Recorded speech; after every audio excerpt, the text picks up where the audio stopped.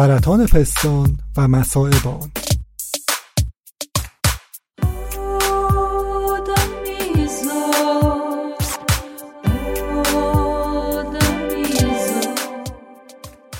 سرطان کلمه‌ای که حتی شنیدنش هم ممکنه برای ما ترسناک باشه. حالا اگه یه روز از خواب بیدار شیم و متوجه بشیم که مبتلا به سرطان شدیم، احتمالاً برای ما خیلی وحشتناک و هولناکه. سرطان سینه یکی از سرطان‌های شایعی است که شما هم احتمالاً در میان اطرافیانتون کسی رو داشتید که با این بیماری و مشکلاتش درگیر بوده.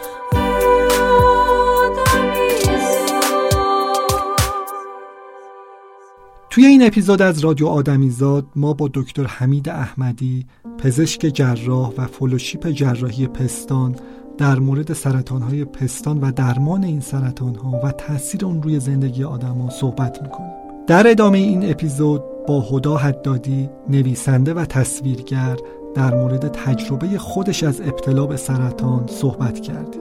آدمیزاد یه پادکست پزشکی با رویکرد علوم انسانیه و به طبع شنیدن اون برای کودکان مناسب نیست. این اپیزود ما به صورت سالونی ضبط شده و یه مقداری ممکنه که کیفیت صدا مخصوصا توی قسمتی که آنلاین هم ضبط شده پایین تر باشه. پیشاپیش ازتون برای این موضوع معذرت میخوام.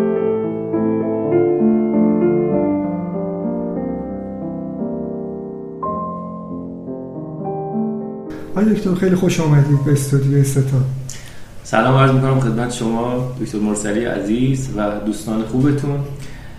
خیلی خوشحالم که تو برنامه شما هستم و امیدوارم بحث خیلی خوبی داشته باشیم. در خدمت شما هستم. آقای دکتر صحبت ما در مورد سرطان سینه است و خب تخصص شما فلوشیپ جراحی‌های پستانه. البته تخصصتون جراحی، فلوشیپتون جراحی‌های پستانه. خیلی با این قضیه سر و کار دارید. الان چیزی که خیلی از مردم تصورشون اینه که سرطان ها خیلی زیاد شدن و سرطان های سینه خصوصا توی حالا بیشتر خانم ها خیلی شایع شدن. قدیما شاید تصورون اونقدر شایع نبود. دلیلش چیه؟ آیا قدیما واقعا سرطان های سینه شایع نبوده اینقدر و الان شایع شده، یا نه این برداشت مردم به خاطر یه سری مسائل؟ بسیار عالی. ببینید هر دو تا بحث هست. خب اگر که مثلا شما رجوع بکنید به متون قدیمی و اینها، حتی جاپای سرطان پستان توی اون متون خیلی خیلی قدیمی و اون طب قدیمی هم هست که تشریح کردن یه خانمی رو که مثلا زخم خیلی بدی ناحیه سینه داشته و از بینم رفته و فوت شده و حتی یه جای من خوندم که نوشته بودن این بیماری علاج نداره، یعنی همون موقع هم بوده. برگردم به سوال شما، این که الان بیشتر شده با تا یه حدودی موافقم، چون اگه به ریسک فاکتوراش نگاه کنیم بله تا یه حدودی دلیلش هست، ولی اینکه قبلا به این صورت نبوده، ولی احساس میکنم که هم فرهنگ به اصطلاح غربالگری کمتر بوده قدیم و هم تکنولوژی مثل الان نبوده. ببینید شما مثلا الان با ماموگرافی دیجیتال جاهای اولیه سرطان رو میتونید پیدا بکنید توی خانم و خب درمان بکنید و این میشه جزء آمار سرطان شما و این رو لحاظ میکنه وزارت بهداشت و خب شما میگید که مثلا این تعداد رو من یادداشت کردم، به قول معروف ثبت کردم و ملاک شما هست برای به اصطلاح شیوع سرطان پستان. پس بنابراین هر دو تا جنبه رو باید ببینیم، هم این که تکنولوژی تشخیص رفته بالاتر، فرهنگ غربالگری بیشتر شده و بله یک سری ریسک فاکتورها هم بیشتر شده. یعنی چی؟ یعنی شما وقتی نگاه میکنید به ریسک فاکتورهای سرطان پستان، یکیش این هستش که خب بالاخره اون فرد اگر بارداری داشته باشه، اگر شیردهی داشته باشه، این خطر این داستان توی اون فرد کمتر میشه. حالا فکر کنید با توجه به شرایط که حالا اصلا وارد جزئیاتش من نمیشم، خب خانم‌ها الان اصلا کلا ازدواج‌ها کمتر شده، حتی اونایی که ازدواج میکنن دلشون نمیخواد تا مثلا چندین سال بچه دار باشن، خب این قاعدتاً ریسک رو میبره بالا. یا شما فرض بکنید کسی که تمایل به بارداری نداره، از قرصای جلوگیری از بارداری استفاده میکنه طولانی مدت، تاکید میکنم طولانی مدتش، خب این ریسک سرطان پستان رو بالا میبره که خب اگر نگاه بکنید همین دو تا قسمت رو تو سالهای قبل ما نداشتیم. روی همین داستان میتونیم استناد بکنیم بله توی الان شرایط الان تعدادش رفته بالاتر. به این ریسک فاکتور اشاره کردید که مثلا سن ازدواج بالا رفته یا تعداد فرزندآوری کم شده، ولی حالا بعضی از طرفدارای طب سنتی ادعا میکنن که سبک زندگی جدید حالا غیر از این موارد هم باعث احتمالاً سرطان ها میشه، مثلا مواد غذایی و داروها مخصوصا، حتی میان به چیزای دیگه هم ربطش میدن مثل درمانهای پزشکی، واکسن، اینجور مسائل. آیا واقعا سبک زندگی جدید چقدر روی این بروز این سرطان ها مؤثره؟ ببینید در مورد ریسک فاکتورها و تغذیه خیلی بحثا هست و شما خودتون دیگه بهتر از من میدونید. بین ادعا و یه چیزی که ثابت شده سالها و مقاله ها فاصله هست. یعنی ممکنه من حتی اصلا من کار به اون بحث‌های سنتی‌شناسا ندارم، حتی من به عنوان پزشک بیام ادعا بکنم که بله من تحقیق کردم و دیدم این مورد روی سرطان پستان تأثیر داره. این ادعای منه. یعنی با چند نفر دیگه، چند تا پژوهشکده دیگه بیان روی این ادعا کار بکنن و به اصطلاح صحت این ادعا رو ثابت بکنن یا رد بکنن. متوجه هستین؟ توی بحث به اصطلاح ریسک فاکتورهای اثبات شده دیدن که چاقی که بعد از خصوصا سن یائسگی اتفاق میفته ریسک سرطان رو بالا میبره، ولی دست نذاشتن روی مثلا یه ماده غذایی خاصی بگن شما اگر این رو استفاده بکنید دچار سرطان پستان میشید. حالا اون بحث طب سنتی و اینا هم که خودتون دیگه بهتر از من بیشتر اون بحثا ادعا هست و هیچ موقع ادعاهایی که میشه صحت سنجی نمیشه، مقاله درستی ازش بیرون نمیاد و اصلا سبک و سیاق خاص خودشونو دارن و بهتره اینا رو توی به اصطلاح دسته شبه علم بذاریم تا اینکه بخوایم جدی به عنوان یه علم در موردش صحبت بکنیم. در مورد ماموگرافی دیجیتال و اینا یه توضیح مختصری دادید. خب من میخوام بیشتر وارد این بحث بشیم با این سوال که آیا از سرطان سینه میشه پیشگیری کرد؟ اصلا راه پیشگیری براش مورد تصوره برای مثلا خانم‌های جوان، حالا حتی قبل از سن ازدواجشون و اینا؟ و حالا توی این بحث پیشگیری در مورد این پروتکل‌های غربالگری و اینا بگین که اصلا کی برن برای غربالگری کی مراجعه بکنن؟ ببینید وقتی بحث پیشگیری میاد مطرح میشه، یعنی شما یا مثلا فرض بکنید حالا یک خانومی این قدرت رو داره که یه سری چیزها رو خودش تغییر بده. یعنی فلسفه قاعدتاً پیشگیری همین میشه. دوباره باز برگردیم به بحث ریسک فاکتورها و ببینیم که چند تا از این ریسک فاکتورها در دایره اختیار اون فرد هست و میتونه روش کنترلی داشته باشه. خب من یکی اینا رو مثال میزنم و با هم مرور میکنیم.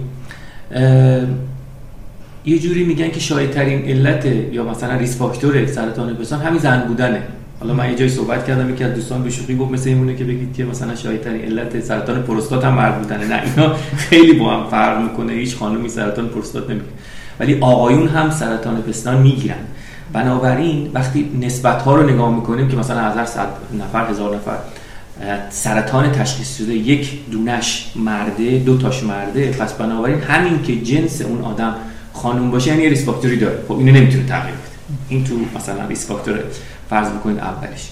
یه مسئله دیگهش بالا رفتن سنه. هیچ خانمی نمیتونه که روی بالا رفتن سنش کنترل داشته باشه. یه مسئله دیگه مسائل فیزیولوژیک هست. یعنی ما میگیم که اگر سن شروع قاعدگی پایین‌تر از 12 سال باشه، سن یائسگی بالای مثلا 50-55 سال باشه و یعنی در حقیقت بدن تحت تاثیر استروژن زیادی قرار بگیره، نتیجه گیریش ریسک سرطان پستان بالا میره. و خب قاعدتا توی هیچ کدوم از اینا خانم‌ها نمیتونن دخل و تصرفی داشته باشن. مسئله بعدی ژنتیکه. مثلا میبینید خانمی خواهرش، مادرش، خالش، خب یعنی احتمال اینکه اون ژن بهش منتقل شده باشه بالاست. باز همون آدم نمیتونه. پس بنابراین میریم سمت یه سری چیزهایی که اون آدم میتونه دخالت داشته باشه، مثل همین مسئله ازدواج، مثل همین مسئله شیردهی، بارداری. خب دیدن که اگر یه خانمی زیر سن 35 سال اون شیردهی و بارداری داشته باشه کمک میکنه بهش که ریسک رو بیاره پایین‌تر. یا مثلا اگر طولانی مدت قرص ضد بارداری استفاده نکنه این کمک میکنه بهش. الکل استفاده نکنه یا سیگار استفاده نکنه بعد از سن یا ایستگی مثلا چاق نشه، خب اینا دست خودشه. یعنی ما میتونیم در این قالب بگیم بله اگر شما میخواین پیشگیری اتفاق بیفته باید اینها رو رعایت بکنید. برگردم به قسمت دوم سوال شما در مورد غربالگری و چقدر این که اهمیت داره. ببینید غربالگری و تصویربرداری و اینها یک ذهنیت اشتباهی که وجود میاد اینه که قابلیت پیشگویی نداره. هیچ کدوم از تقریبا ابزار و ادوات پزشکی اینا قابلیت پیشگیری ندارن، وضعیت حال شما رو میگن. یعنی شما یه آزمایش خون میدی، قند، چربی، تشخیص میدید، فشار خونتون میگه الان فشار شما اینه، الان شما قند داری یا نداری، نمیتونی بگی 6 ماه دیگه میگیری یا نمیگیری. خب غربالگری هم داستانش همینه تقریبا. یعنی اینجوری نیست که مثلا شما اگر که خانم رو ما فرستادیم ماموگرافی گفت مشکلی نداری این دیگه اوکی شما برو تا 10 سال دیگه اتفاقی برات نمیفته. نه، نهایتاً اینا یه تاریخ انقضا داره. مثلا ماموگرافی دیگه 1 سال بیشتر اعتبار نداره. توصیه این هستش که هر خانومی در 40 سالگی و بالاتر اگر حتی هیچ ریسک فاکتوری نداشته باشه، یعنی اینایی که من گفتم، فرض بکنید که سابقه خانوادگی نداشته باشه، اصلا ازدواج هم کرده باشه، بچه هم داشته باشه، شیردهی داشته باشه، همه اینا رو رعایت بکنه، با تمام این ملاحظات از 40 سالگی باید سالانه ماموگرافی انجام بده. چرا؟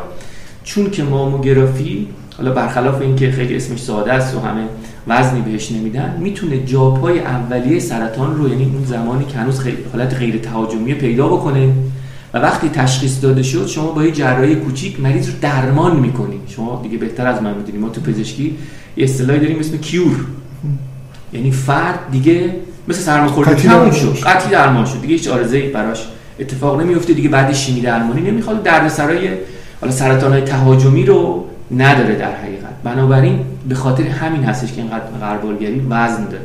حالا اگر یک آدمی ریسک فاکتور داشت، اونو دیگه ما باید ریسک سنجی بکنیم، یه درصدی بهش بدیم. مثلا یه خانمی 45 سال چند روز ازدواج نکرد، مثلا یه خانمی سابقه فامیلی خیلی قوی داره، یه خانمی حالا مثلا طولانی مدت دارای جلوگیری از بارداری استفاده کرد. هر کدوم از این آیتما میاد کنار هم دیگه و سن غربالگری میاد پایین.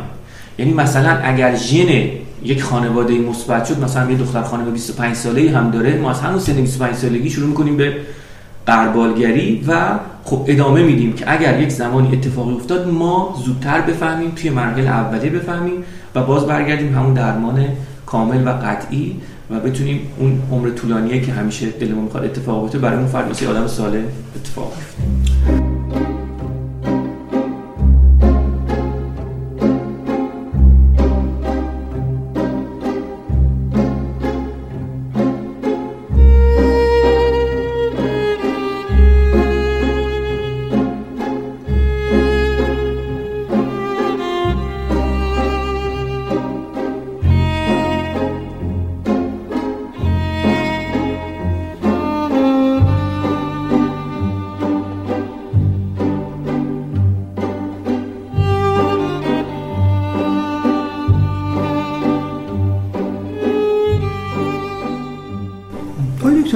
در مورد غربالگری‌های ژنتیکی سرطان اگه میشه یه خود صحبت کنید و این کاری که خانم آنجلینا جولی هنرپیشه هالیوود انجام دادن و ظاهرا به صورت پیشگیرانه، یعنی بدون اینکه بیماری داشته باشن، به صورت پیشگیرانه بر اساس حالا الگوریتمی رفتن و این تخلیه جراحی انجام دادن.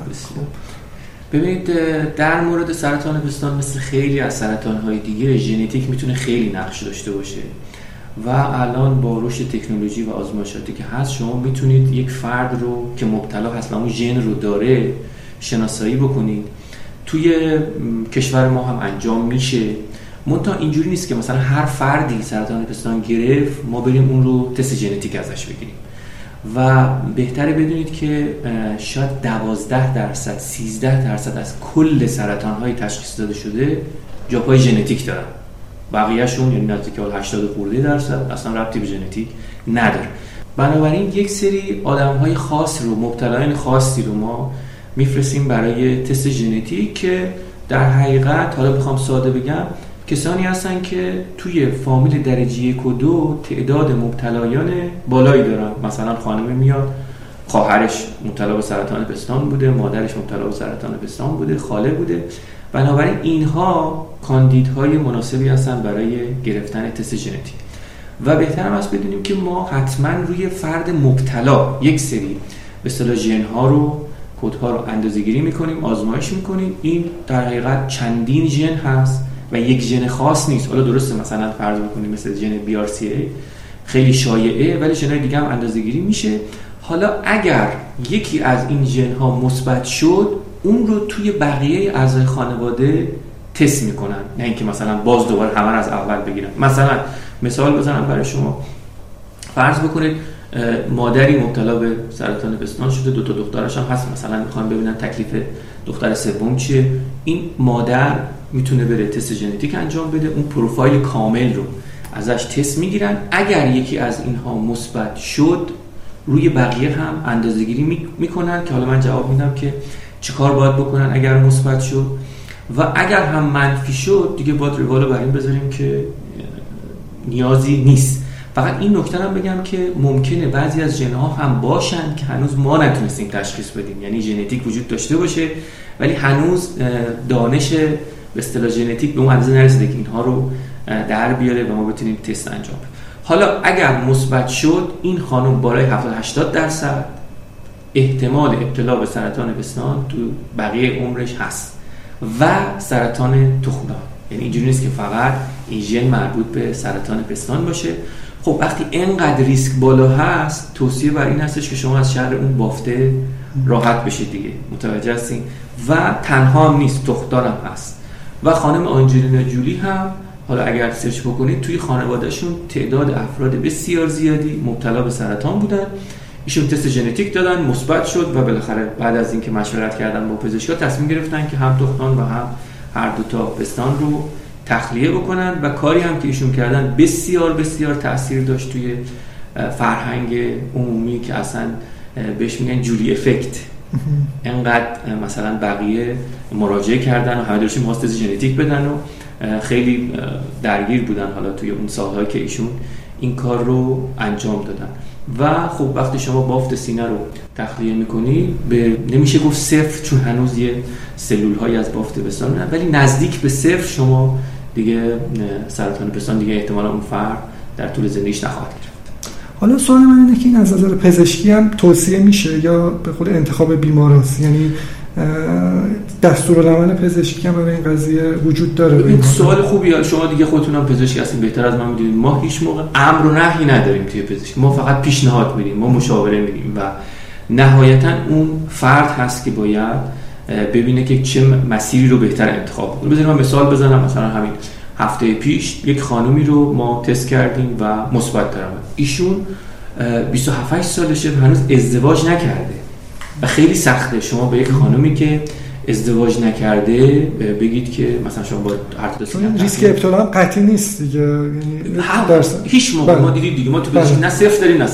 ما درصد داریم. خب و ایشون ما نهایتاً حالا بعد از اینکه صحبت‌ها رو کردیم و چون در حالا شروع ازدواج هم بودن قرار شد که کوتاه مدت چکاپ داشته باشه، غربالگری داشته باشه، ولی تا زمانی که حالا بچه دار بشه و اینها اون جراحیه رو انجام نده.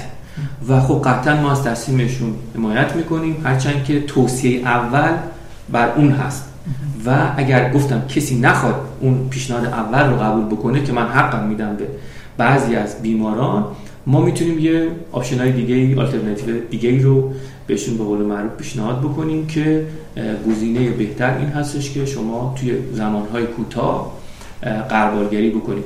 و اون سوالی هم که حالا فکر کنم شما می‌خواستین بپرسین، بله ممکنه یه نفر ژن داشته باشه ولی سرطان نگیره، خب چون احتمال 70-80 دیگه، احتمال 100 نیست. حالا سوالی که به ذهن من رسید اینه که توی ایران گفتید که این تستا بالاخره در دسترسه.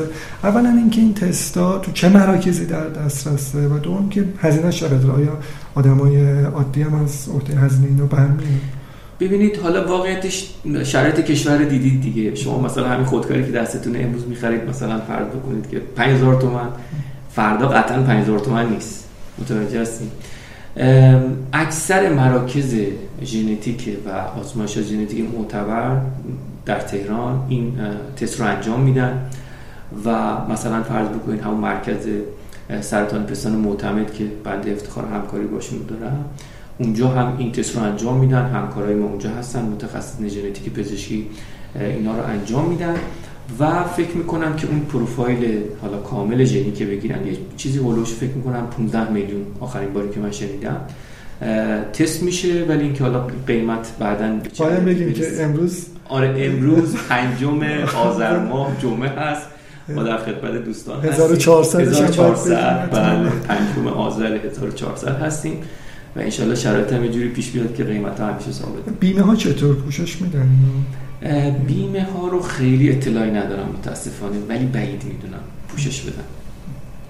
آقای دکتر بریم سراغ درمان سرطان. خب حالا یه سری از آدما تعدادشون البته محدوده ولی میبینیم که میرن و به سمت طب سنتی برای انتخاب درمان سرطان. خب آیا اصلا توی درمان سرطان و خصوصا سرطان‌های پستان طب سنتی جایگاهی داره تو هر کدوم از مراحلش؟ من یه مقدمه خدمت شما بگم اولش. ببینید شما وقتی که به یک نفر که تا دیروز خودش رو سالم میدونسته بگید که شما مبتلا به سرطان هستید، این اصلا یه شوک بزرگیه بهش و در حقیقت اون منیج کردن اون شوکه و استرسه هست که در نهایت سرنوشت مریض رو تعیین میکنه. من به اکثر بیمارای خودم همون جلسه اول میگم که حتما با روانشناس روانپزشک مشورت بکنید. خب و اینکه چرا میرن سمت طب سنتی و طب حالا غیر استاندارد و علمی، این هستش که شاید یه عیب بزرگی که ما داریم اینه که ما خب خیلی سخت حرف میزنیم، خیلی اصطلاحات داریم. اینو حالا من عیب به خودم میگیرم و همکارایی که دارم کار میکنن. ببین شما مثلا یه خانم میاد میگه که من چرا سرطان گرفتم، من خب باید فیزیولوژی براش توضیح بدم، پاتولوژی براش توضیح بدم و در خوشبینانه ترین حالت چیکار کنم، اینا رو ترجمه بکنم به فارسی و یه جوری مثلا براش توضیح بدم که چرا این اتفاق افتاده بعد. خب و خب اکثرا هم میپرسن خب چرا ما که مثلا تو خانواده‌مون کسی نیست، چرا من گرفتم؟ همون داستان است که میگم در 12% ژنتیک است و خیلی وقتا ممکنه که یه فردی اولین نفر باشه توی خانواده‌اش. خب این برای آدم سخته و اون بحرانه تو ذهنش هست. شما فکر کن که یه دفعه‌ای حالا توی الحمدلله رب العالمین تو اینستاگرام و تلگرام و اینا همه یه منبری دارن بابت پزشکی و خیلی برای افراد ممکنه جذاب باشه و شما فکر بکن یه نفری که اینقدر درگیری ذهنی داره شنونده یک سخنرانی یک عزیزی باشه بگه ما سرطان داریم، من با تو دارو حل میکنم، درمان میشین، درمان قطعی. خب علت این که بازار این عزیزان جذابه به خاطر اینکه قول 100% میدن، راحت، کوتاه مدت 100%. تو پزشکی شما مطلقاً همچین چیزی نمیبینید. ما دیدید ما درصد صحبت میکنیم دیگه، میگم شما اگر بیاد این کارو بکنید 90% احتمال مثلا فرض بکنید درمان هست، 10% نیست، اینقدر احتمال عارضه است. ولی خب یکی بیاد همچین پیشنهادی به شما بده که من با 2 تا قرص اصلا مواد نمیریزه، اون چیزایی که بالاخره از پزشکی مدرن هم میدونن و وحشتناکه برای طرف، مثل ریزش مو، شیمی درمانی و جراحی و درد و اینا، چرا میخوای بری مثلا این کارا رو بکنی؟ بیا این داروی گیاهی رو بخور و شما درمان قطعی میشی. خب این برای کسی که حالا ممکنه که اطلاعات کافی راجع به سرطان نداشته باشه یا اصلا رشته تحصیلش این نباشه ممکنه خیلی جذاب باشه. بنابراین متاسفانه جذب این از نظر من کلاهبردارها میشن، چون از نظر من کسی که با جان یک بیمار سرطانی بازی میکنه قطعا کارش تبابت نیست و جنایت. و حالا عرضم به خدمتتون که این ساده بودن داستانی که ارائه میکنن باعث جذب این افراد میشه. و برگردم به سوال آخر شما، مطلقاً ما در درمان استاندارد سرطان چیزی به اسم حالا طب اسلامی شما این گیاه دارویی رو بخور خوب میشی، مطلقاً همچین چیزی نداریم. ببینید مثلا توی سرطان پستان 0 تا 100ش اگر بخواد برای این نفر اتفاق بیفته، حالا حتی اون مراحل اولیه‌اش نه که گفتم صحبت کردیم که مثلا با جراحی تمام میشه، اون مراحل مثلا وسطش مرحله 2 و 3 شیمی درمانی انجام میشه، جراحی انجام میشه و پرتو درمانی. این 3 تا یعنی 3 تا فوق تخصص درگیر این داستان هستن. وقتی که حالا بعد از 5-6 ماه این دوره تموم شد، اون فرد برمیگرده به روال قبل از بیماری و هر زمانی حتی تأخیر بندازی بین این مراحل درمانی قطعاً اون آدم سود نمیبره. حالا چه برسه به این که شما بخواید اون آدم رو معطل یه سری درمان‌های این شکلی بکنید که بسیار زیاد من میبینم یعنی فردی رو توی مراحل اولیه ما تشخیص دادیم، براش پروتکل درمانی تعیین کردیم، گفتیم مثلا شما اولین فرصت باید عمل بشی. ایشون اسیر دست این کلاهبردارا شده، 6 ماه 7 ماه فلان دارو رو بخور، فلان نمیدونم داروی دستسازو بمال روی پستان که مثلا مشکل حل بشه.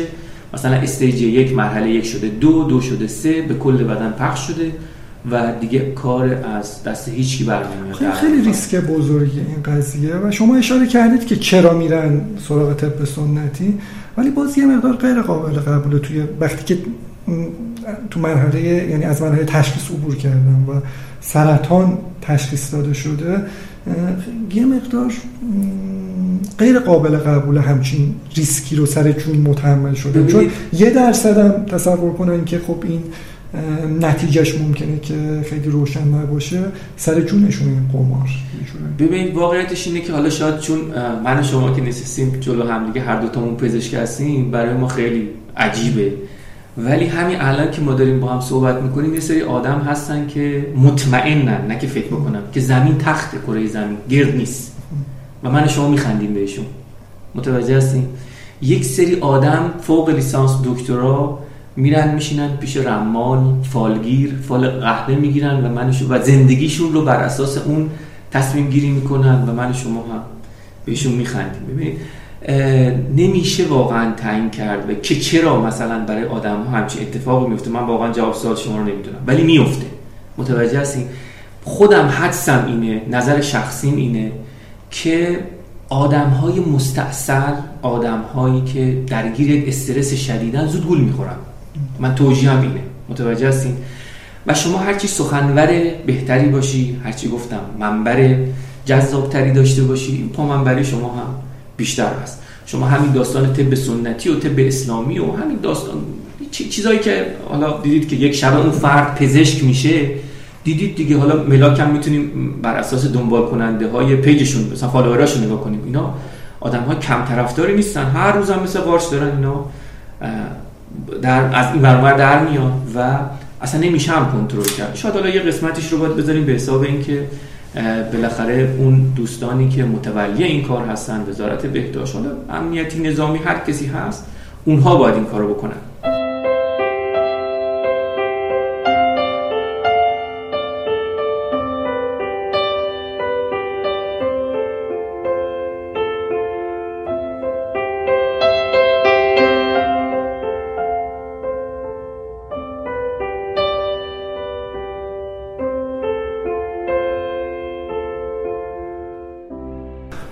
دکتر، در مورد درمان سرطان سینه صحبت بکنیم که اصلا سرطان سینه درمان میشه، با چه موفقیتی درمان میشه، چقدر بیمارای شما امیدوارن و چقدر شما به درمان بیماریشون امیدوارید؟ ببینید در مورد درمان سرطان پستان توی ابتدای صحبتمون هم گفتیم اون زمان تشخیص خیلی اهمیت داره. یعنی اگر خانم این شانس رو داشته باشه که توی اون غربالگری ها، یعنی زمانی که هیچ مشکلی نداره، این بیماری براش تشخیص داده بشه، قطعاً درمان داره و به قول پزشکی کیور داره و درمان قطعی، یعنی برمیگرده کاملاً به زمان قبل از ابتلا به بیماری. ولی حالا بر اساس مرحلهش اگر رد شد از اون مرحله، یعنی سرطان دیگه حالت تهاجمی شده بود، بازم اینجوری نیست که ما بگیم خب الان شرایط فرق کرده و مثلا دیگه امیدی نداریم. نه، اصلا و ابدا اینجوری نیست. خیلی داروهای شیم درمانی تغییر پیدا کردن، پیشرفته تر شدن، حتی تو تکنیک‌های جراحی خیلی تغییرات ایجاد شده.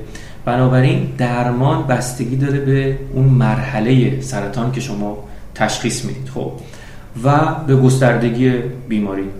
ولی قطعا هرچی شما میری به سمت اون مراحل بالاتر، مثلا استیج 4 و مرحله 4 که حالا دیگه اون سرطان به اکثر جای بدن منتشر شده، خب درمان خیلی سخت‌تر و احتمال مثلا کوتاه شدن عمر اون بیمار هم حتما هست، نمیشه این رو کتمان کرد.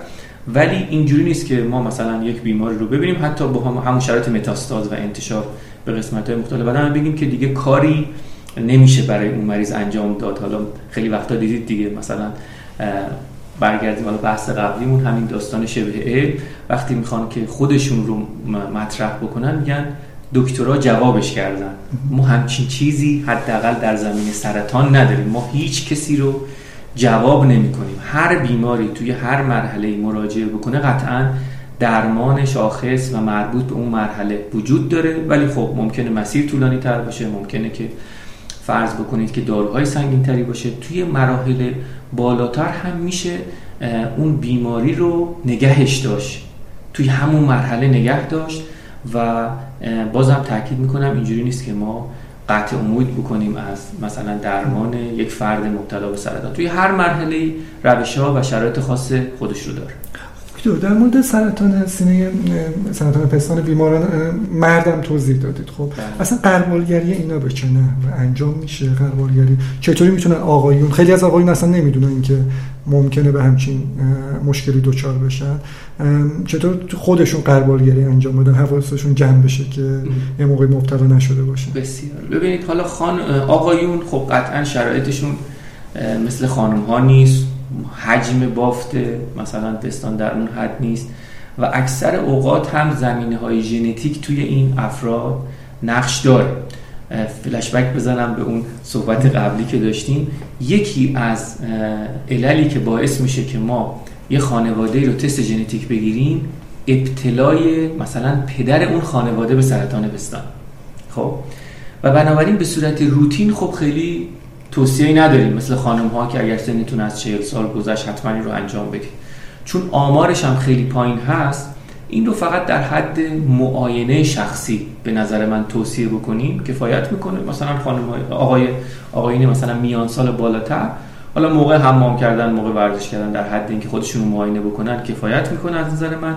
و اگر اون زمان حالا یک چیز غیر طبیعی احساس کردن مثل توده یا ترشحی از نوک سینه یا زخمی دارن، قطعاً باید با پزشکشون مشورت بکنن. ولی بازم تاکید میکنم مثل خانم ها این که مثلا ماموگرافی داشته باشن، از یه سنی سونوگرافی بکنن، این رو ما قائل نیستیم. از نظر ژنتیکی هم بین مثلا ابتلای خانم‌های خانواده با آقایون ارتباطی وجود داره؟ اگر منظورتون این هستش که مثلا مرتبط با جنسه، به اون صورت نه مثلا کسی که مادرش خواهرش یه موقعی سرطان سینه گرفته، یه آقا میتونه نگران باشه که اون آره دیگه. ببینید چون اینها وابسته مثلا به جنس نیست. من اینجوری به شما بگم، یعنی مثلا فرض بکنید اگر که ما داریم شرح حال میگیریم از یک فرد، ابتلای خاله با ابتلای عمه اینجوری نیست با هم فرق داشته باشن، یک ریسک رو ما در نظر میگیریم و بالاخره وقتی یک فردی مبتلا به سرطان شد، اون خانواده خب قطعاً باید چه مردش چه زنش باید حساسیت بیشتری به خرج بدن. به قول معروف. خیلی ممنون دکتر احمدی. ممنون، خیلی خوشحال شدم تو برنامه شما بودم. متشکرم، لطف محبت شما.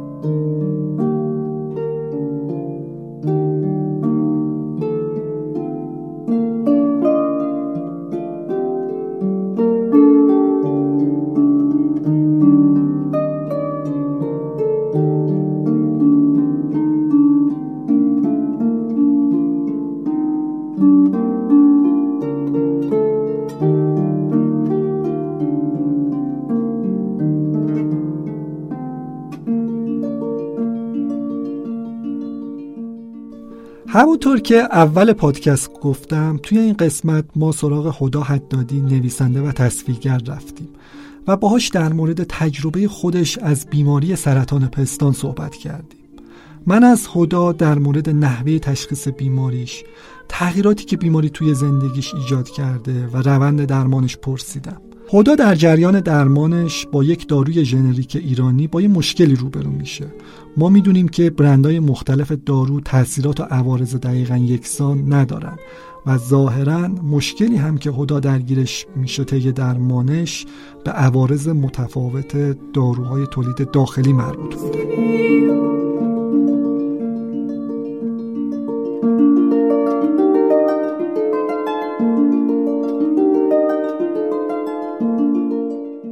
من راستش مدام خودم رو معاینه میکردم، به خاطر اینکه میگفتن همه جا که باید معاینه کنن افراد خودشون رو و من طی یکی از همین معاینه ها متوجه یه توده شدم بالای پستان چپ و ولی نادیده گرفتمش به خاطر اینکه یه دونم کیست دارم دقیقا رو همون نقطه و فکر کردم همون کیسته که بزرگ شده، اما سفتی این توده یه خورده منو ترسوند و همین ترسم باعث شد که من تقریبا 3 ماه به تأخیر بندازم رفتن به پزشک رو و بعد 3 ماه که دوباره توی مدت معاینه میکردم میدیدم بزرگتر میشه این توده و سفت‌تر میشه دیگه. خلاصه تقریبا مطمئن شدم که جریان همینه و مراجعه کردم به پزشک هم برام سونوگرافی نوشت،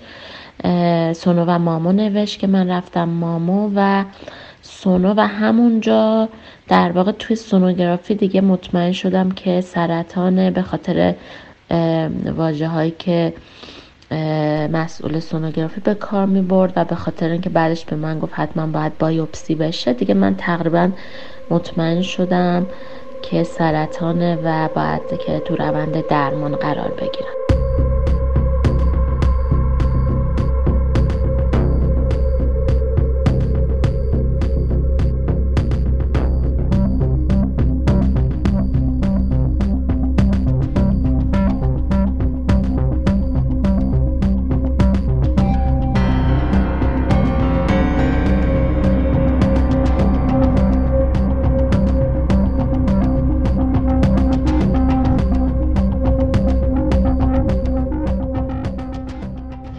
خب تشخیصی که برای من دادن این بود که این سرطان تریپل نگاتیو هست، یعنی اینکه در اثر هورمون ها نیست یا عامل دیگه ای باعثش شده و سرعتش هم خیلی بالا بود، 80 بود و تشخیص دادن که به لنفا هم زده.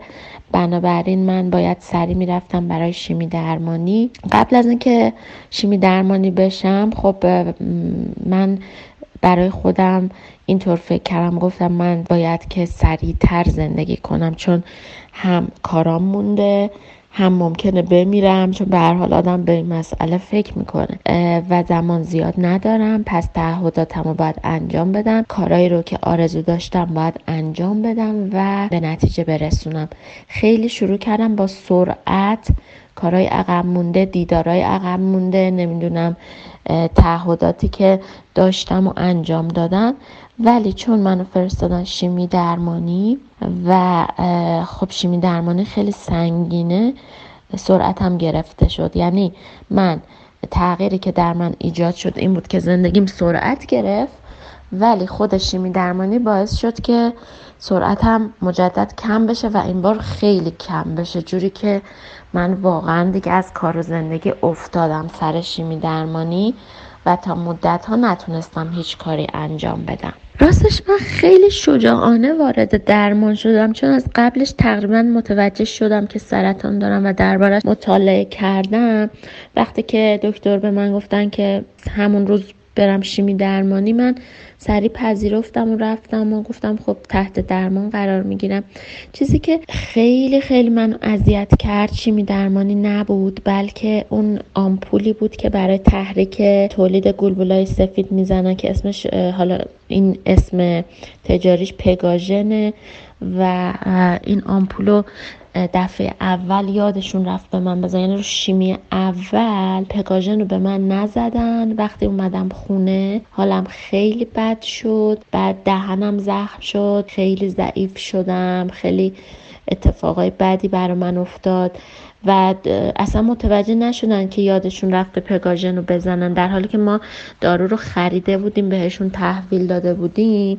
بعد از شیمی فرستادن برای دکتر قلب که من رفتم و دکتر قلب گفت رگات خیلی نازکه، باید که پورت بذاری برای شیمی درمانی. پورت اون چیزیه که از طریق شیمی درمانی میشه و متصل به قلب، دیگه متصل به، یعنی از طریق رگ دست و اینا شیمی نمیشه.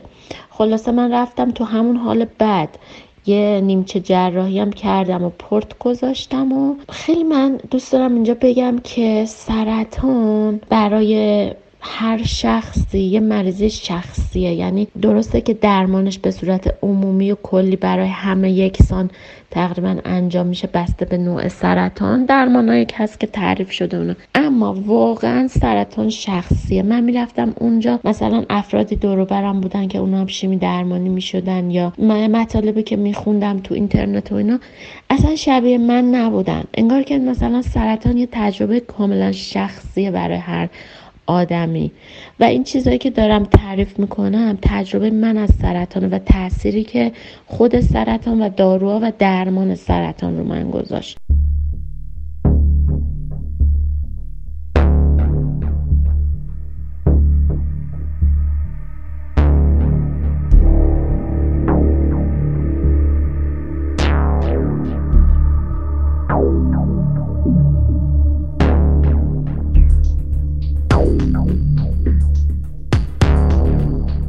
من این پورتو که گذاشتم همون شب بدنم شروع کرد به انگار که نیروشو جمع کرد، تمام بدنم، معدم، رودم، دنده ها، ماهیچه هم، برای اینکه این پورتو پس بزنه. و من واقعا فکر کنین که تمام بدن یه آدمی منقبض بشه و شروع کنه به دفع کردن یه چیزی. و من اون شب تا صبح واقعا یکی از بدترین شبای زندگیمو گذروندم، برای اینکه بدن من همه نقاطش، یعنی تمام نقاطش، استخونم، ماهیچه‌ام، امعا، احشام منقبض میشد ول میکرد، منقبض میشد ول میکرد. و هرچی با دکترها صحبت میکردیم که مثلا الان من چی کار باید بکنم، میگفتن این عوارض اون پورتگذاری نیست. ما فرداش و پس فرداش و هفته بعدش هم خلاصه رفتیم با دکتر صحبت کردیم، گفتیم بابا من دارم واقعا میمیرم به خاطر این انقباضا، و همه میگفتن که نه این عوارض پورتگذاری نیست، در حالی که من خودم به هر حال میفهمیدم که بدنم اینو پورتو نمیخواد. حالا به هر حال اینم گذشت و این پورت رو پذیرفت بدن من و جلسه بعدش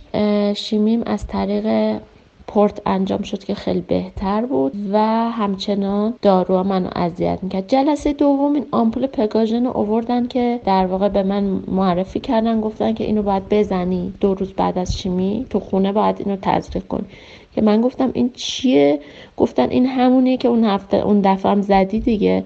گفتم من اون دفعه آمپولی نزدم، شما به من آمپولی ندادین و اینا دیگه. اینا گشتن دیدم بله تو یخچال مونده و اینا اصلا یادشون رفته بوده که به من بدن و همون باعث شد که خیلی من زخم دهان داشته باشم و مشکلات دیگه داشته باشم به خاطر اون آمپول پگاژن که به من یادشون رفته بود بدن. حالا این آمپول پگاژن رو به من دادن، من اومدم زدم و در واقع یه چیز دیگه‌ای در من بیدار شد.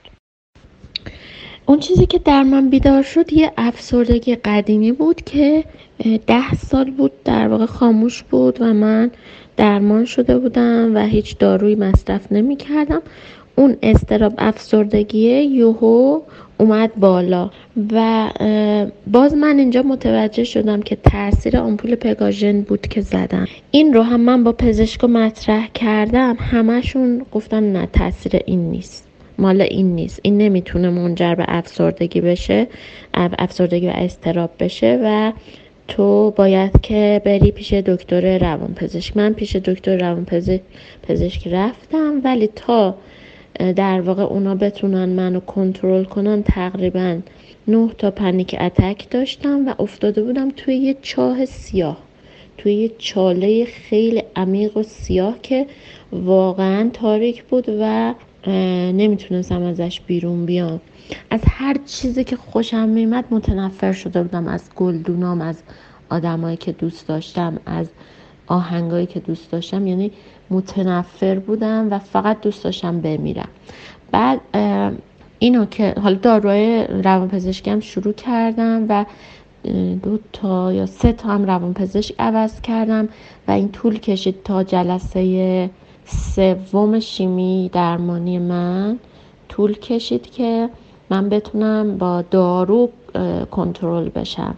بعد تو این حین مرتب به پزشکم میگفتم که این پگاژن این اثر رو روی من گذاشته، چون خود سرطان و خود مسئله که من سرطان دارم خب چیز غمگینانه‌ای هست ولی اینجور اضطرابا و پنیک اتکا و اینایی که میکنن اینا مال پگاژن و باز هیچ کدوم نمیپذیرفتن چون که تعریف علمی براشون نداشت. ولی من اینو میخوام خدمتتون بگم که واقعا تاثیر داروها و تاثیر خود سرطان و درمانش و اتفاقایی که هولوشش میفته خیلی خیلی شخصیه. یعنی ممکنه که من واقعا دوست دارم که پزشکا یا کسانی که توی های علمی کار میکنن اینقدر سریع، چون علم خودش یه چیزیه که همیشه داره تغییر میکنه. علم یعنی همیشه درها رو به روی خودش باز گذاشته برای داده های جدید، برای تعریف های جدید، برای درمان های جدید. و چرا انقدر پزشکای ما با اصرار میگن که نه این عوارض این نیست، در حالی که بدن هر شخص با خودش صحبت میکنه. من میفهمیدم که اون آمپولو میزنم اون میره و روی اعصاب و روی روان من تاثیر میذاره. خلاصه من داروهای روان پزشکیم ادامه دادم ولی تأثیری نداشتن تا اینکه رفتم واقعا دیگه به دکترم التماس کردم، گفتم من نمیخوام این آمپولو بزنم برای اینکه این داره با من این کارو میکنه و اینقدر من ته چاهم. خب خیلی وزن کم کردم تو همون مدت، خیلی حالم دگرگون شد و حالا ریزش مو اینا که اصلا مشکلی من باش نداشتم، یه جورایی خوشم هم میمد که موام ریخته، ولی که اون کاهش وزنه که خیلی سریع داشت اتفاق میافتاد و اینکه نمیتونستم هیچ کاری انجام بدم. یعنی من نمیتونستم پاشم تا سر کوچه برم، من نمیتونستم مثلا یک کار شخصیمو انجام بدم و این خیلی اذیتم میکرد چون من یه آدم مستقلم و خیلی کار میکنم تو شرایط عادی، خیلی زیاد کار میکنم و اینکه نتونم کار کنم هر کاری، کار شخصی یا کار حرفه‌ای، خیلی اذیتم میکرد. به دکتر میگفتم که تاثیر این پگاژنه و ایشون قاطعانه رد میکرد. دیگه بالاخره وقتی دید من خیلی دارم اصرار میکنم گفتش که ببین این نمونه آمریکایی هم داره این آمپول و اگه تونستی نمونه آمریکاییشو پیدا کنی چون نیست. خلاصه ما افتادیم به گشتن دنبال داروی آمریکایی. خلاصه 2 تا از این ور و یه دونه از یه شهر دیگه و 3 تا از یه نمیدونم جای داروخانه‌ای که مثلا قایم کرده بود و خلاصه تونستیم خریداری کنیم و از جلسه بعدش من اون آمپول آمریکایی رو زدم. البته اون یه دونه نبود دیگه، دوزش جوری بود که مثلا هر روز باید یه دوز کمی از اونو میزدم به جای اون یه دونه پگاژن ایرانی و واقعا فرق کرد. یعنی حقیقتا متفاوت بود و من نمیدونم چرا انقدر پزشکا اصرار دارن که بگن این همونه، این همون داروی فرقی نمیکنه و این تاثیرارم جز عوارضش نیست، کاملا جز یعنی من به محضی که اون آمپول آمریکایی رو زدم اعصاب و روانم هم آرومتر شد و تونستم به زندگی برگردم، یواش یواش کارهای شخصیمو بکنم و حالم هم خوب بشه. وقتی من بتونم کارهای شخصیمو انجام بدم روحیم هم بهتر میشه، به هر حال درمانم هم بهتر پیش میره. وزن گرفتم دوباره و به هر حال ادامه پیدا کرد.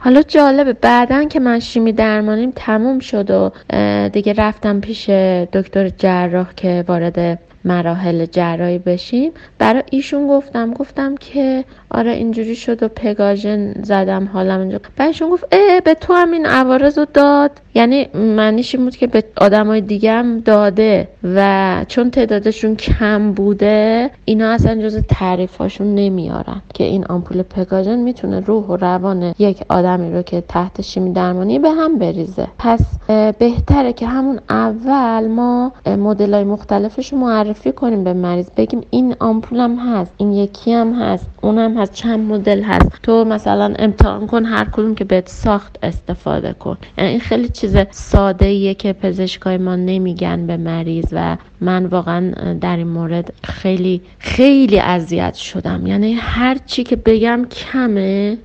اون واقعا اون 9 تا پنیک اتک مثلا 10 دقیقه‌ای من هر بار پنیک میکردم، ضربه‌ای که اون پنیکا به بدن و روح و روان من میزد واقعا قابل جبران نیست. یه حرف ساده بود دکتر میتونست بگه که مثلا فلان مدلش هم هست، برین پیدا کنین، شاید اون عارضه کمتری داشته. من میفهمم انقدر تعداد سرطانی بالاست و وقت من هر بار میرفتم بیمارستان یا پزشکم انقدر مریض نشسته بود که شاید دکترها اصلا فرصت این که بخوان برای هر شخص دستورالعمل که متناسب با بدن و روانش بدن رو ندارن. یعنی من کاملا متوجه این قضیه هستم که گرفتارن، پزشکا هم گرفتارن، به خصوص اونایی که تخصصهای اینجوری دارن خیلی سراشون شلوغه و خیلی مریض هست و باید یه چیز روتین رو برای همه انجام بدن برای اینکه فقط از بحران درشون بیان، از بحران سرطان درشون بیان. ولی اینکه آیا تو چه بحران دیگه میافتن با این درمانا و چه اتفاقای دیگه میفته یا با فراموش کردن دارو، باورتون نمیشه. همسر من خب خیلی وسواس پیدا کرده بود به این قضیه. 3 بار از نسخه تکراری که چون هر بار نسخه می نوشتن که ما بریم دارو شیمی رو از داروخانه تهیه کنیم، 3 بار تو این 8 جلسه که من شیمی درمانی شدم 3 بارش اشکال توی تجویز دارو بود که همسر من کشید بیرون و دوباره رفت گفت مثلا آی دکتر اینو دوزشو مثلا اشتباه نوشتین یا اینو اصلا اسم دارو رو اشتباه نوشتین، که دکتر گفت آره اینو بعد تصحیحش میکرد. فکر کنین یه آدمی که مثل همسر من وسواس داره و حواسش هست 3 بار اشتباه از نسخه پزشک متخصص کشید بیرون، چه تعدادی آدم هستن که با همون نسخه اشتباه پیش میره؟ چه تعداد آدمی هستن که با این اشتباهات دارن درمان میشن یا نمیشن، دوز داروشون بالا پایین میشه، نمیدونم یه چیزی یادشون میره، یه ترکیبی رو فراموش میکنن. خیلی این سرشلوغی پزشکا واقعا مسئله است، واقعا سلامت افراد رو به خطر میندازه. به نظر من هر پزشک روزی مثلا 3 تا 4 تا مریض بیشتر نباید ببینه، ولی پزشکای متخصص ما دارن 20 تا 30 تا مریض میبینن و این خطاها اتفاق میفته و ثمره اون خطا جون آدم هاست که به خطر میفته، سلامتیشونه، درمانشونه که به خطر میفته و اینو من واقعا از نزدیک دیدم و لمس کردم. من همه اینا رو گفتم، اما واقعا همین الان که صحبت میشه از درمان من واقعا سپاسگزار تیم درمانم هستم، برای اینکه خیلی آدمای خوبی بودن.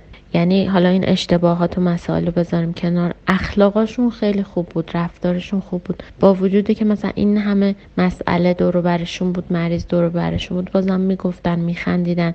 هم آنکولوژیستم، هم جراحم، هم تیمی که منو شیمی درمانی میکرد، تیم پرستاری، واقعا خوش اخلاق بودن و تندی نمیکردن، بد اخلاقی نمیکردن. مثلا هر مریضی میدیدم صحبت داشت گوش میکردن، باهاش حرف میزدن، راهنماییش میکردن و از این بابت از همهشون ممنونم. به خصوص که دقیقا اوج روزای کرونا بود، بیمارستان پر بود از کرونایی و مرگ و میر کادر درمان و پرستارا و اینا و با این وجود اینا روحیه هاشون رو حفظ کرده بودن و با آرامش کارشون رو میکردن و این اتفاق خطاهایی هم که پیش اومد فکر میکنم طبیعت این همه سرشلوغیه. مسئله مشکل اون آدما نیست، مشکل سیستم درمانه، سیستم سلامت و درمان مملکت ماست که اینو به وجود میاره. به هر حال آدم دیگه خسته میشه، یادش میره، ترجیح میده که از یه دستورالعمل استفاده کنه تا به جای 1 نفر بتونه مثلا 50 نفر رو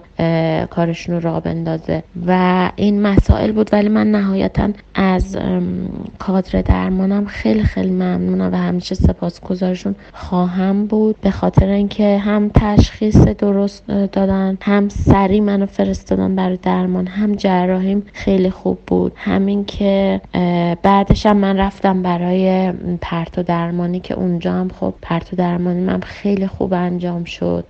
اونجا مثلا مسئله که من تو پرتو درمانی ها میدیدم، با اینکه من یه مرکز خیلی خوب رفتم، مسئله دستگاه ها بود. یعنی فکر میکنم پزشکا و کسایی که پرتو درمانی میکنن با مشکل دستگاه ها روبرو هستن. دستگاه های خیلی خوبم مرتب خراب میشد، برای اینکه تعداد بالاست، هی مدام باید سرویس بشه، مدام باید دستگاه ها بروز بشه. دستگاه پرتو درمانی باید وارد مملکت بشه، تجهیز بشن بیمارستان و مراکز درمانی، برای اینکه این همه ما سرطانی داریم، این همه آدم پرتو درمانی میخوان بشن و این دستگاه باید بروز بشه و اینم نبود. بروز بود ولی مثلا چه میدونم لوازمش نبود، یا لوازمش بود متخصصش نبود. اصلا خیلی این مسئله خیلی عمومی و بزرگه. مشکلاتی که توی درمان سرطان توی مملکت ما هست خیلی وسیعه. یکی این مسئله، یکی این که اساساً این همه مریض سرطانی به خاطر سبک زندگی یا به خاطر شرایط اجتماعی، به خاطر آلودگی یا به خاطر زیست ناسالمی که افراد این مملکت دچارشن و آماری که به هر حال میبینین دیگه وجود داره. خب برابری نمیکنه تعداد پزشک، تعداد بیمارستان، تعداد مراکز درمان با این همه مریض. پس یه جایی باید تو ابتلا واقعا یه فکری کرد براش، یعنی باید یه کاری کرد که انقدر مردم مبتلا نشن و اون کار نمیدونم چی از دست من و شما خارجه دیگه. اون یه کار یه پروژه ملی باید باشه که یه دلسوز میخواد و ما عموما تو هیچ کدوم از مسائل انسانیمون دلسوز نداریم. در مورد دوستان و اطرافیانم باز من تاکید میکنم سرطان یک تجربه شخصی و یک بیماری که برای هر کس متفاوته. چیزی که منو ناراحت میکرد این بود که یه سری از دوستان میمدن و شروع میکردن راجع به تجربه های دیگران، مثلا فامیلاشون، دوستاشون برای من گفتن که فلانی هم سرطان گرفت و اینجوری شد، فلانی هم، در حالی که من واقعا اون 4 جلسه اول شیمی درمانی اصلا نمیرفتم تو اینترنت تجربه دیگران رو بخونم، چون دوست نداشتم، حالمو بد میکرد و دوست نداشتم تجربه کسی رو بشنوم و مدام اینو میگفتم. یعنی به دوستانم میگفتم لطفا نیاین تجربه دختر خاله و من دختر عمتون رو برای من تعریف کنین، بذارین من، چون خودم الان وحشت کردم، خودم توی مغزم داره اتفاقای میفته که بدونم چجوری از پسش بر بیام. تجربه های دیگران کمکی به من نمیکنه، فقط در واقع ذهن منو مشغول تر میکنه. مثلا از برای اینکه منو دلداری بدم میگفتن تو که خوبی، فلانی اینجوری شد، بعد به این شکل شد، بعد مجبور شد مثلا نصف بدنشو تخلیه کنه. میگفتم ببین نگی اینا رو به من نگی، حال منو بدتر میکنه. هیچی درباره سرطان به من نگین. اگه میاین برای من جوک تعریف کنین یا مثلا حرفای خنده‌دار بگین یا از خریداتون بگین یا چیزای خوب بگین، بیاین بگین. اگر نه لطفاً به من نگین برای من تعریف کنین که تجربه مشابه فک و فامیلاتون چجوری بوده، چون این هیچ کمکی به من نمیکنه. یا سر غذا، مثلا من از شیمی اول اومده بودم، دوستان و اطرافیان برای من ماهیچه گوسفند پخته بودن آورده بودن، بعد هم گفتن اینو بخور. ببینید واقعا تغذیه توی سرطان یه چیز شخصیه. یعنی اون بدنی که مثلا باز تعمیم میدادن به اطرافیان خودشون، میگفتن مثلا دختر عمه من تو شیمی درمانیش خیلی گوشت میخورد چون که حالشو بهتر میکرد. من شخصا گوشت اصلا اسمش میمد حالت تهوع میگرفتم و دوست نداشتم گوشت بخورم و نتونستم. یعنی اون اشتباهی که کردم این بود که از شیمی اول که اومدم شروع کردم همین غذاهای مقوی و اینجوری خوردم و حالم خیلی بد شد و از جلسه دوم فهمیدم که من باید فقط فرنی بخورم و آب میوه، اونم آب میوه‌ای که طبیعی باشه. مثلا به من یکی از پزشکا تقویتی داده بود، شیک داده بود که توش پروتئین داشت و اینو میگفت با شیر باید قاطی کنی بخوری که سلولاتو بسازه. من یه بار اونو فقط نستیک بینیم بردم که مثلا یه جرعه ازش بخورم، بوی اسانسش، یعنی هر چیزی که اسانس داشت یا مواد افزودنی داشت یا غیر طبیعی بود واقعا حالمو بد میکرد، نمیتونستم بخورم. حتی من یه بار یه ذره شیرینی خوردم خیلی حالم بد شد. یه بار یه ذره بستنی، چون به من میگفتم بستنی باید بخوری خیلی خوبه بر بستنی، یه ذره خوردم حالم خیلی بد. هر چیزی که مصنوعی درست شد، یعنی میخوام بگم از مواد اولیه طبیعی که فراوری شده بود درست شده بود نمیتونستم بخورم. فقط چیزای طبیعی میتونستم بخورم، مثل خرما، مثل مثلا سبزیجات ساده، برنج ساده، اینا رو میتونستم بخورم. و خیلی بر همه عجیب بود دیگه. میگفتن اغلب کسایی که از شیمی درمانی میان دوست دارن که گوشت بخورن یا چیزای مقوی بخورن، من اصلا نمیتونستم بخورم. و حتی یه مدت فکر میکنم 2 هفته واقعا فقط تنها چیزی که نجاتم میداد سیب پخته بود، یعنی حتی میوه خامم نمیتونستم بخورم، سیب پخته میخوردم و فرنی، هیچ چیز دیگه نمیتونستم بخورم. خب اینو میخوام بگم که واقعا دستورالعملای تغذیه حتی تو بیمارستان روی یه بورد کامل زده بودن که اینو باید بخوری، اونو بخوری، نمیدونم پروتئین فلان بخوری، پروتئین. واقعا این بستگی به افراد داره، هر چیزی که میتونن بخورن باید بخورن، نمیشه مثلا یه الگو داد برای تغذیه افراد.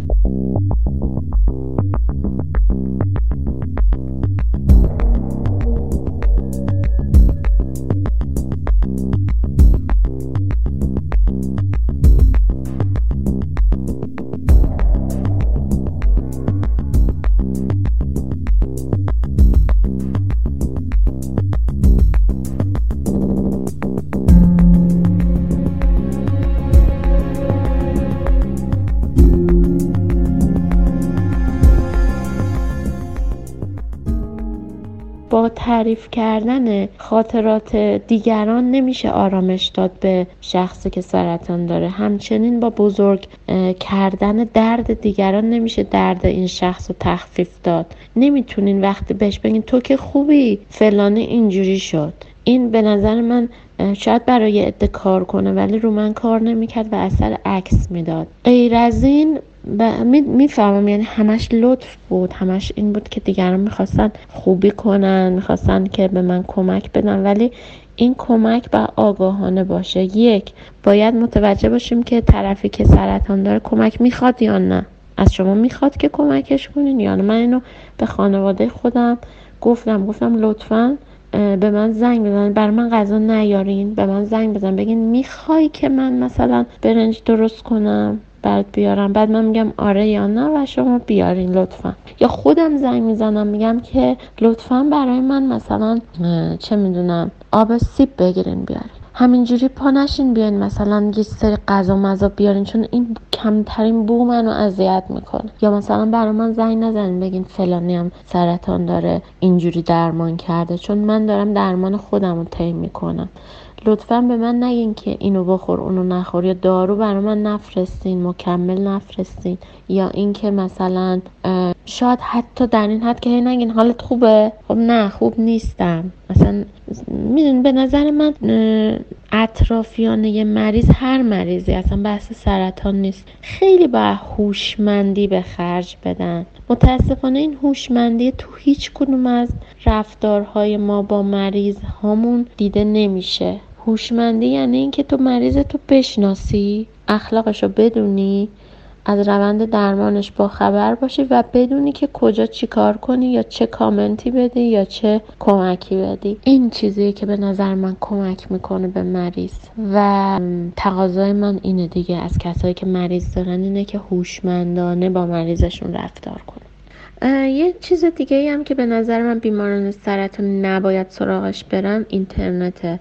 برای اینکه توی اینترنت و مطالعاتی که تو اینترنت میکنن و حرفایی که دیگران زدن تو اینترنت رو میخونن، خیلی هم وحشت میکنن، همین که هی مقایسه میکنن. اصلا مقایسه نداره. مریضی هر کسی مال خودشه و خودش با خودش باید مقایسه بشه. مثلا بگه از این هفته تا هفته بعد بهتر بودم یا بدتر بودم. مقایسه با آدمای تو اینترنت یا نمیدونم درد دلای این و اون، یا حتی پزشکایی که مقاله دارن. یعنی مقاله های تو اینترنت هم خیلی عجیبن، بعضی وقتا تایید شدن، مثلا فلان دانشگاه داده بیرون، ولی میخونی میبینی هیچیش با شما هماهنگ نیست. پس به نظر من مطالعات رو توی زمان درمان، حداقل بر من اینجوری بود که مطالعات رو از سرطان منعطف کنم به چیزایی که منو خوشحال میکرد، مطالعاتی که منو خوشحال میکرد و خوندن اون چیزا برام جذاب بود. مثلا چه میدونم دکوراسیون داخلی، من عاشق دکوراسیون داخلیم، میرفتم مثلا مقاله اونا رو میخوندم، یا مثلا کتاب کودک میخوندم که دوست دارم، یا حتی خودم چون نمیتونستم کتاب دستم بگیرم خواهش میکردم یه نفر بیاد برام کتاب بخونه، یا اینکه مثلا پادکست گوش بدم. این چیزا که هیچ ربطی به مریضیم نداشت، منو ذهنم میبرد توی دنیای دیگه‌ای که به هم کمک میکرد که آرومتر باشم و روند درمانم، چون بدن خیلی هوشمنده، بدن کار خودشو میکنه، دارو رو میگیره و کار خودشو میکنه. این که من هی با مغزم بخوام فکر کنم که خب الان تو بدنم داره چه اتفاقی میفته، الان تودم وضعیتش چجوریه، یه خورده به نظر من با اعتماد کرد به بدن و داروهایی که وارد بدن میشن. و البته معنیش نیست که آدم حواسش نباشه، چون میگم اگر ما حواسمون نبود 2-3 بار اشتباه اون دارو به ما با دوز اشتباه تزریق میشد. ما حواسمون بود، ولی فقط موقع شیمی درمانی. بعد شیمی که میمدم خونه دیگه ذهنمو خالی میکردم از آنچه که در بدنم میگذره، میذاشتم بدنم کار خودشو بکنه و من هم مشغولیت‌های دیگه‌ای داشته باشم. یواش یواش به هر حال تونستم به کار برگردم. بعد جلسه 4 کارمو شروع کردم و دیگه نرمال شدم. یعنی یه آدم نرمال شدم که حتی میتونستم کوه برم، میتونستم فعالیت کنم، میتونستم به چیزای جدید فکر کنم و خوشبختانه الان دیگه درمانم کامل شده. آخرین آزمایشی که دادم خبری از سرطان نبود، منتها پزشک جراح من توصیه کرده که من حتما آزمایش ژنتیک بدم و مشخص بشه که چون این سرطان پستان سرطان هورمونی نبوده مال من، میتونه ژنتیک باشه و اگر ژنتیک باشه من باید برم در واقع هر 2 پستان و تخمدانو تخلیه کنم که جلوگیری بشه از سرطان هایی که بعد ممکنه سراغم بیاد. و اگه این آزمایش ژنتیک منفی باشه باید که دنبال عوامل دیگه‌ای بگردم یا اصلا نگردم، رهاش کنم و سعی کنم که سبک زندگیمو از اینی که هست بهتر کنم تا مبتلا نشم. به هر حال خوشبختانه سرطان من هم کنترل شد هم درمان شد و خبر خوب این که وقتی که لنفای منو در آوردن و فرستادن آزمایشگاه مشخص شد که از اول لنفای من درگیر نبوده. حالا اینکه چطور توی اون توی سونو و ماموی اول نشون داده شده که درگیر بودن نمیدونم، احتمالاً التهابی داشته که شبیه سرطان بوده، ولی بعد گفتن که نه اینا از اول درگیر نبوده، ولی به هر حال خارجش کردن و تودم هم کاملا از بین رفت و جراحی شد و پرت و درمانی شد و حالا الان باید در واقع آزمایش ژنتیک بدم که مشخص بشه مال ژنتیک بوده یا نه. و الان که درمانم تموم شده من دیگه اون آدم سابق نیستم، چه از نظر جسمی چه از نظر روحی. من واقعا زندگیم سرعت گرفته و خیلی دارم با سرعت کارهایی که باید بکنم و میکنم، چون الان متوجه شدم که زندگی آدم به موی بنده. اینو حس کردم که فردایی ممکنه وجود نداشته باشه یا وجود داشته باشه با یه تغییرات بزرگ.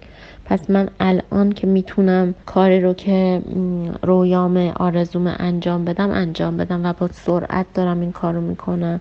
یه سری پروژه های شخصی دارم که دارم انجام میدم و از لحاظ جسمی هم اون آدم سابق نیستم. خب هم این سمتم که جراحی شده نمیتونم با دستم خیلی فعالیت کنم، هم سمت متقابلش سمت راستم دستم تقریبا خیلی اذیت. من نمیدونم دلیلش چیه، ولی هم تاندونش مشکل پیدا کرده، هم یه مقداری روماتیسم پیدا کردم و اینا. نمیدونم اینا حالا پسا سرطانه یا اینکه همینطوری پیدا شده. به هر حال از لحاظ جسمی اون توان قبل رو ندارم، ولی از لحاظ روحی خیلی خوبم، خیلی پر انگیزم و خیلی با سرعت دارم فعالیت میکنم.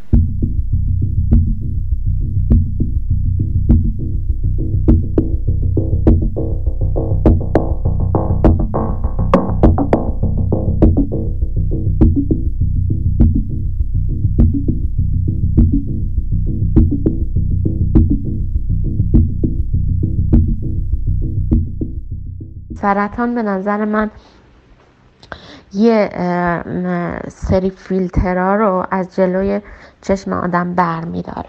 اینکه تکلیفت با خودت چیه، تکلیفت با زندگیت چیه و تکلیفت با روابطت چیه. این سه تا رو خیلی مشخص میکنه سرطان و برای من اینطور بوده و فکر میکنم برای خیلی دیگه به این شکله که تکلیفشون با خودشون زندگیشون مشخص تر میشه. یه مسئله که اینجا دوست دارم باز درباره‌اش صحبت کنم اینه که این یک سرطان زنانه است عموماً. البته آقایونم مبتلا میشن به سرطان پستان، ولی عموماً زنانه است و آمار زیادی از خانم‌ها بهش مبتلا میشن.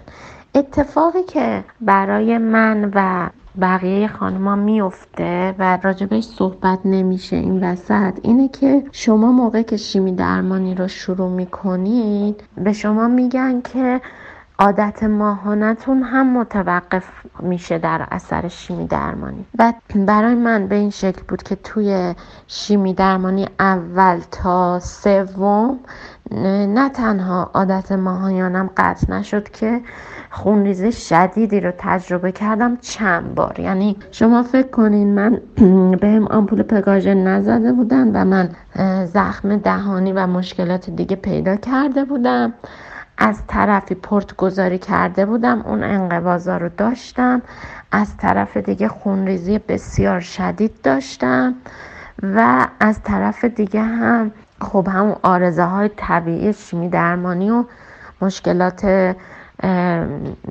روانی که باش پیدا کرده بودم.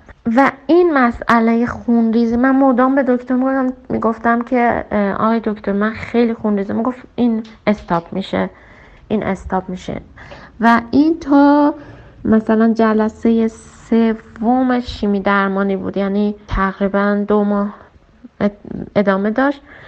بعد استاپ شد، یعنی عادت ماهانم متوقف شد و اینجا مسئله که پیدا میکنه یه خانم مسئله عوارض یائسگیه که خیلی سنگینه و اینو اصلا دکترها دربارش پیش آگاهی نمیدن و دربارش صحبت نمیکنن با بیمار. یعنی شما عارضه های شیمی درمانی رو داری، مسائل روحی روانی تو داری، این وسط گرفتگی ها و سایر عارضه های خیلی شدید یائسگی هم میاد سراغت. یعنی چیزی که خانمایی که یائسه میشن معمولا تجربه هاشون رو گوش بدین میگن که چقدر مرحله سختیه این یائسگی و چقدر گرفتگی و به هم ریختگی اعصاب و روان و مسائل دیگه دنبالش داره و این هم داخل میشه وارد اون مسائل شیمی درمانی میشه. واقعا یک زنی که داره شیمی درمانی میشه برای سرطان پستان، علاوه بر این که بسیاری از مسائل رو داره تحمل میکنه، مسائل عادت ماهانه و یائسگی هم تحمل میکنه و در عین حال داره فکر میکنه که قرار پستانش هم از دست بده. حالا به فراخور سرطانی که داره تفاوته، اما قراره که یک بخشی یا کل یک عضوی که ماهیت زنانه بهش میده رو از دست بده. بابت این قضیه است که این سرطان انقدر مهمه در دنیا و انقدر روش صحبت میشه و مسائلش باز میشه و کمپین میکنن و نمیدونم دربارش با هم حرف میزنن و اینا، که بیشتر این بار روانی و بار هورمونیش برای خانم‌ها خیلی زیاده. و من دیدم مثلا گاهی تو توییتر میخونم که آقایون میان مسخره میکنن سرطان پستانو و میگن که بابا این همه ما مثلا سرطان ریه میگیریم، سرطان روده، مثلا که حالا من آمار ندارم ولی مثلا که آقایون خیلی سرطان روده، این همه ما سرطان روده میگیریم، هیچکی دربارش انقدر حرف نمیزنه. یا مثلا چه میدونم سرطان پروستات میگیریم، انقدر حرف نمیزنن دربارش، همه چی رو شما خانما گنده میکنین و فلان و این. تا وقتی که واقعا تجربهش نکنیم، حالا یک مرد باشیم یا یک زنی که اینو تجربه نکرده، ابعادشو نمیفهمیم، نه ابعاد جسمیشو نه ابعاد روانیشو. بنابراین مسخره کردن، البته ما کلا ملت مسخره گری هستیم، همه چی رو دوست داریم مسخره کنیم، مسائل جدی رو مسخره کنیم و عمیق نشیم توشون. شاید یه جوری سیستم دفاعی ما در برابر این همه مشکلات مسخره کردن، اما به نظر من واقعا بعضی چیزا مسخره کردن نداره، یعنی واقعی، ملموس، حقیقی و دردناکن و این چیزها رو نمیشه مسخره کرد، باید در واقع آسون ترش کرد، باید راه حل براش پیدا کرد. این چیزی که اساسا دنبالش نمیریم دیگه.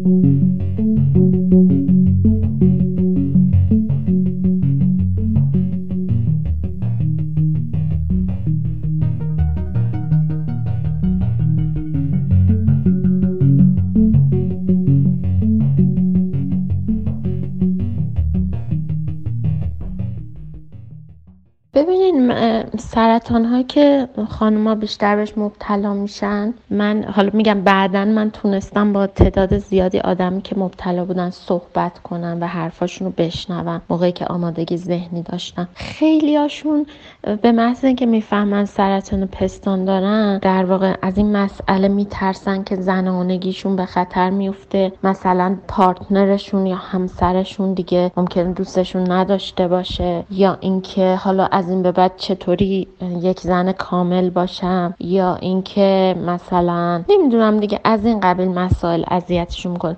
مسئله ریزش مو خیلی اذیت میکنه خانوما رو. من خودم اصلا مشکلی با ریزش مو نداشتم و حتی میگم یه جوری خوشم من میومد که موام ریخته بود، یه قیافه جدیدی بهم داده بود و باهاش حال میکردم. کلا من همیشه چون موامو کوتاه نگه میدارم، اصلا ریختن مو برام هیچ چیز بدی نبود و جالبم بود. ولی تعداد خیلی زیادی از خانوما هستن که موهاشون حساسن و براشون هویتی موهاشون و وقتی که قرار از دست بدن این مو رو خیلی اذیت میشن از لحاظ روانی. من فکر می‌کنم واقعا باید یه تراپیایی بشن کسایی که چی میدن تراپی، یعنی از لحاظ روان پزشکی حتما باید تراپی بشن تا اینقدر اذیت، یعنی واقعا اشک میریختن برای موهاش. من میدیدم و قصه میخوردن. بعد یه کلاهای یخ میذاشتن سرشون تو شیمی درمانی که موهاشون نریزه. بعد اون کلاه یخه مغزشون رو سرد میکرد، سرشون رو سرد میکرد، بعد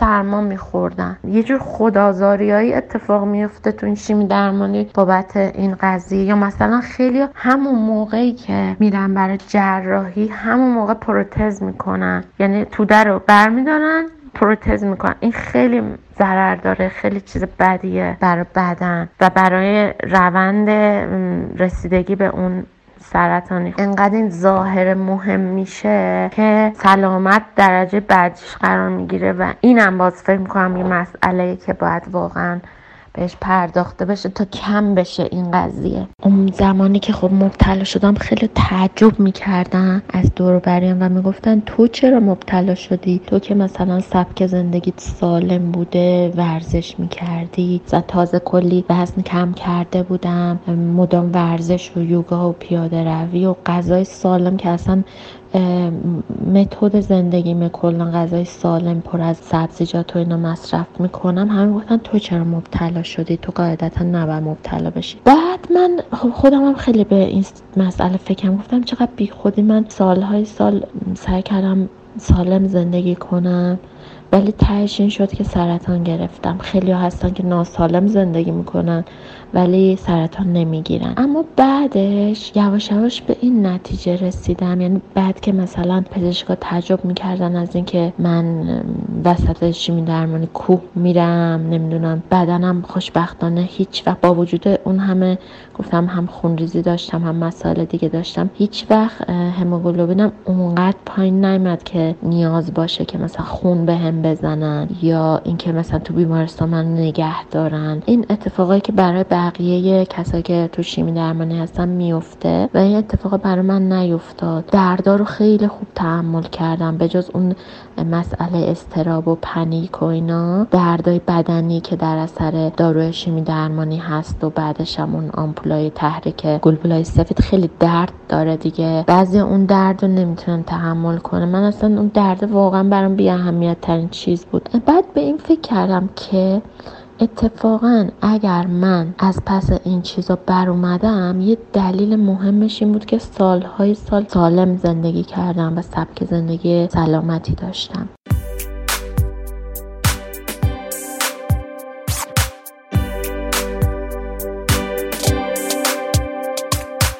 ممنونیم از اینکه این قسمت از آدمیزاد رو گوش کردید. از مهمانان این قسمت هم من تشکر ویژه‌ای دارم برای این اطلاعات مفیدی که در اختیار ما و شما قرار دادن.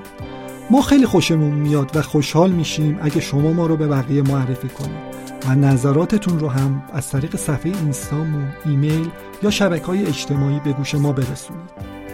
آدمیزاد رو من علی مرسلی و صادق روحانی تهیه و منتشر میکنیم. موسیقی ما کار گروه پرسونا و گرافیک اولیه ما کار فرزانه نصیری هستش. امور فنی صدا و تصویر ما کار شهاب خوشکار هستش و ستاره روشن هم جدیداً به تیم همکاری ما اضافه شدن. مواظب سلامتی خودتون و کسایی که دوستشون دارید باشید. خدا حافظ تا 2 هفته آینده.